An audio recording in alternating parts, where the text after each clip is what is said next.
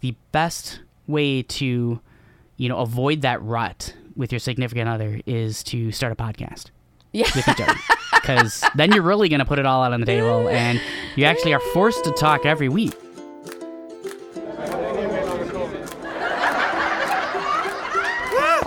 Live, laugh, or run away.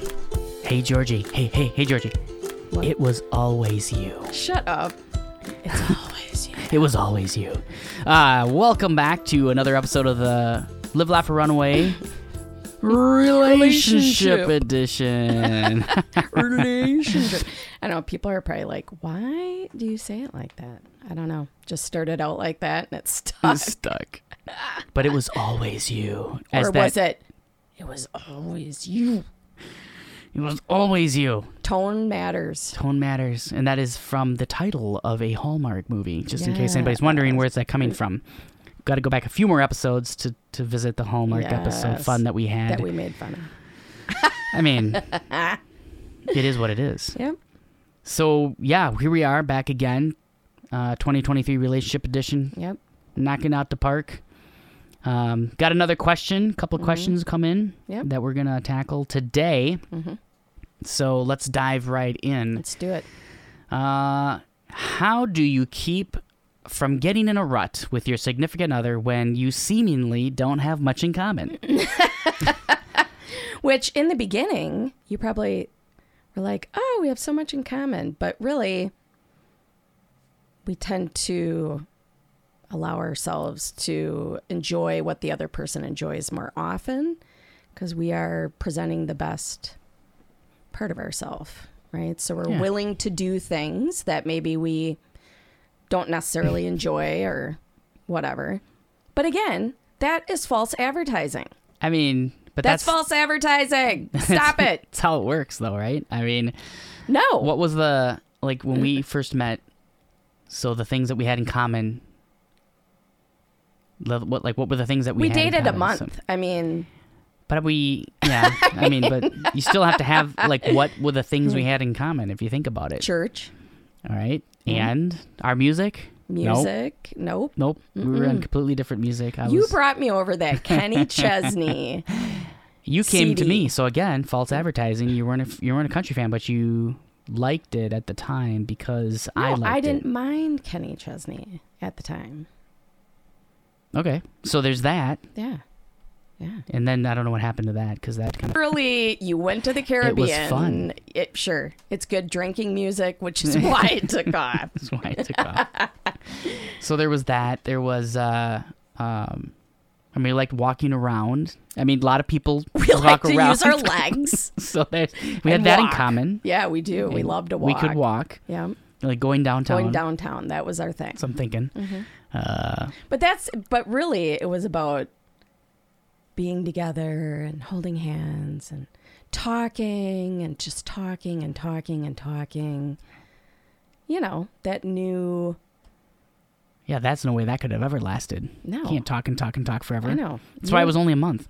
That's right. You're like, I'm out of things to say. Either let's get to married and let's lock it in. Know, let's will you marry me? Because I really don't have much else to say.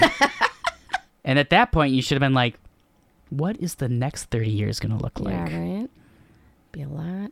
Well, what I told you the other night was, I'm like, we switch during the day. So in the morning, Gary is Mr. Chattybox.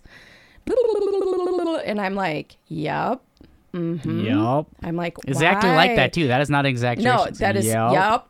Like basically saying with my face and tone, could you please stop yammering at me in the morning? What? Yeah. Then at night, that's the tone I get. Mm-hmm. And I'm all, yeah. Mm-hmm. So. Yep. Mm-hmm. Mm-hmm.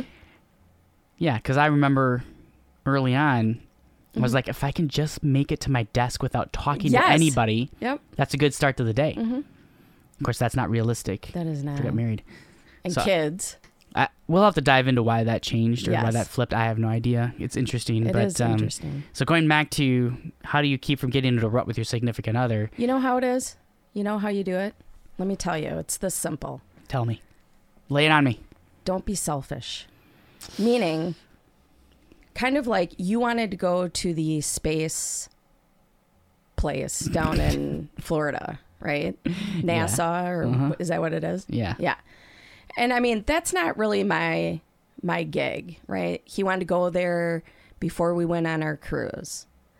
And, you know, I wasn't going to begrudgingly go there, right? Be all like, ugh. Because then just don't even bother. You're just going to be the wet blanket on their day. But, like, I went there with, like, yeah, oh, you know what? I'm going to learn some stuff, and I'm going to, you know, really be excited about it for him. And I actually ended up really enjoying it. Yeah, because you learn the history of rockets and NASA and all that stuff. Well, there Kennedy was like a slide. Space Center down in Orlando. I liked the slide. That was fun. We got to go down a slide. Yeah, the slide that shows you the trajectory that the... Yeah, when the space shuttle was coming in, that was its glide rate. Yeah. So you that was the angle of approach. You go down. Yeah. And I'll film. And I was like, we're both going to do it. Because, like, we're here. Like, let's do it. So, okay. Yeah. So you weren't jazzed about that. But when you got into it, you're like, oh, this is very interesting. So you learned something. But not only that, but you were excited about it. So, yes. You know, if you want your significant other to try things that you want to try or whatever, or enjoy it, then you have to give to that. And it does, you know, if they're uncomfortable with like taking an exercise class, like in a big class of people, sometimes that can be very, like, bring a lot of anxiety to me. And, you know, don't make somebody do that, but find something maybe a little smaller to, like, connect on. Like, we started doing those HelloFresh meals. Yep. Cooking together. Not sponsored by HelloFresh, by the way, but if you want to. I mean, but, you know, we did that over COVID and stuff. And it was kind of just that one thing. To connect. Yeah. Just find one thing. It doesn't have to be giant. It doesn't have to cost a bunch of money. But it doesn't, yeah. So, but not necessarily having to, like, try this food. Like, I don't think food should fall under that category if you just try something. You know what? I think you need to. Because Georgie's like, she's like, you should try this. I'm like, no, I don't want to try that. You should try. No, really, you need to try this. The super fresh peach. She's like, I don't want to try it. I don't want to. Why do I got to try it? Yeah. Just freaking relentless, and eventually you're like, fine, I'll try it. Yeah, and they're like, wow, that is really good. It's really good. So. So I would say, yeah, don't be selfish, but find the interesting thing in what your significant other enjoys. Mm-hmm. Why do they enjoy that? You dive into it. Think about it. We got that Adventure Challenge book, right? And one of the first things that it had you do, or I think the one that we picked, because you can kind of pick like, oh, well, we can't leave the house, or it's got all these helpful things because once you scratch it off, you have to do it. Yeah, it's a book that you can buy that has, you know, every page has got an adventure, and you have like you can scratch it off like a scratch ticket, and it tells you what the adventure is, but it gives you kind of an idea with these little these little icons that say whether it's going to cost you money, if you have to go somewhere, is it wet, you know, whatever the adventure may include, so you can kind of have an idea. It's going to take 3 hours, it's going to take half an hour. So you pick one that's based on what you have criteria or appetite for, and then you scratch it off, and then it tells you what to do. Yep. And it takes you on an adventure, and then you take a picture of your adventure and you put it in the book, and in the end it becomes a scrapbook. Yep. So you can get that, and that's something that reduces the mental gymnastics of I think that's playing into this fear of like getting into a rut, because you end up just doing mental gymnastics on trying to contort your brain into what can I do, because I need to do something, but I don't know what to do, and eventually you're just like, this is too much work. Yep. But thus the rut. One of the things that it has you do is take the 5 love languages quiz, and then talk about what your 5 love, you know, what you scored on there. And then you realize real quick that you've been speaking love in your language to your partner And so they're not like receiving it because that's Right. not how they feel loved. Yeah. So you break it down to, you realize your love language is what you want to give because that's what you want to receive. Yeah. But the other person, if they don't, the 5 love languages, if you aren't familiar, is a quiz that you can take. It tells you how you receive love and affection. Like, what does that look like to you? And it can be like acts of service. It can be physical touch. It can be Gifts. time. So you've got these categories, and each person may react to different things. So if you're like a acts of service person, and your significant other is a gifts person, and you're like constantly serving them, and they're like, yeah, that's great, I appreciate that, but it doesn't do anything for them per se. Not that they don't appreciate it, but it's like it doesn't do anything. Versus if they're a gifts person and you're like, you get them a surprise gift every so often, you're like, Yeah. oh my gosh, it's amazing, you thought about me, put all this effort in, Yeah. found this gift, is la la la la la. Yep. I'm not a gifts person, but I do recognize I'm not either. what it's like. Yes. And they can change. Your love language can change, as we realized after taking taking It the can 5 love change. languages. Well, it makes sense, right? We aren't like these stamped people. It's like you're not stamped and that's the way you are for the entire life. You have experiences and things happen to you, and Yeah. you're part of things that are going to... Well, hopefully we're evolving people. Well, you are, Right. one way or another. Yeah, well, You evolve. but I think that is definitely, or at the very least, sitting down and saying, I want to connect with you. We are in a rut. Let's write down some things that we enjoy separately, like on a piece of paper, and then finding something off that paper. That's an idea, yeah. And present your ideas together. Something will intersect at some point. So is it okay if that conversation goes like, we really need to sit down and talk because of this rut you've put us in? We need to figure out how to get out No, of it. it's not a blame game. No. Weirdo. You put us into this rut. Now we need to get. I need to get us out of the rut. We are in this rut. Nobody's necessarily the victim in that situation, because if you were like somebody who was constantly, trying to evolve the relationship and stay connected, you wouldn't be in that rut. All of us fall short. You'd be very frustrated is what would happen. Yeah.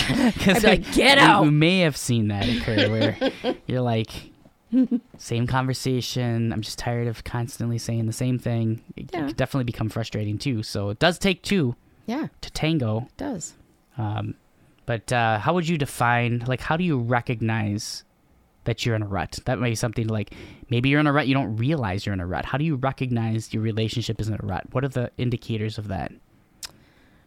I mean, if you feel like you're in that movie Groundhog's Day, where every Bill day Murray? is the same, and it's just you're bored, you